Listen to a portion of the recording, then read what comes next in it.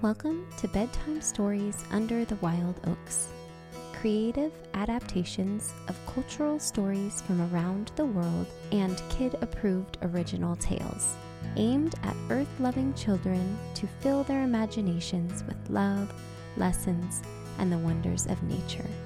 Please subscribe, rate, and review this podcast so we can create more enriching stories and fill more imaginations. Now join us as we travel to the Philippines for the story of the boastful turtle. There was once a turtle who grew frustrated with having to live in the sea. What turtle wanted more than anything was to fly. He talked about flying all of the time. He dreamt about it.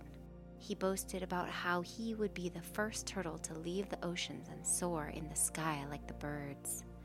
He talked so much that the other turtles couldn't bear to be around him. It was too much. It was all he ever talked about. Turtle grew so bitter at his situation that he started to be rude and grumpy. Turtle would moan at the fishes for swimming near him. He would grumble at the whales for splashing him near the surface. Most of all, he would shout at the birds for taunting him from the sky. He grew bitter and restless and mean.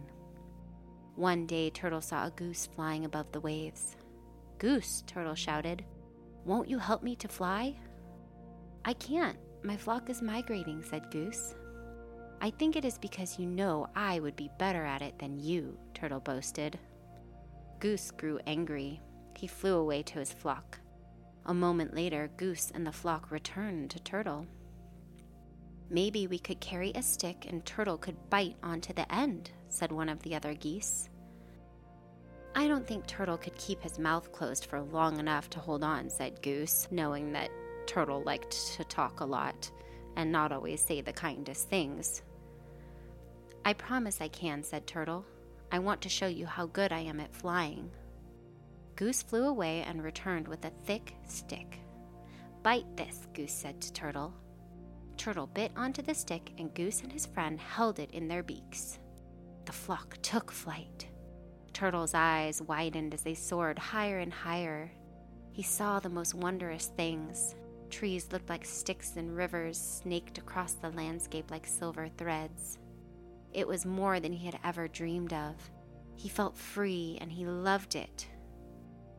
"I'm the highest turtle in the world," Turtle thought to himself. "I am better than the fish and the whales and the dolphins and the other turtles and all the stingrays in the ocean." But Turtle couldn't help but be his usual boastful self.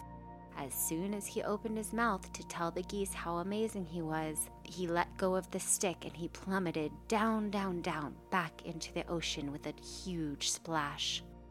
All the animals nearby saw this. Turtle swam away with his head hung low.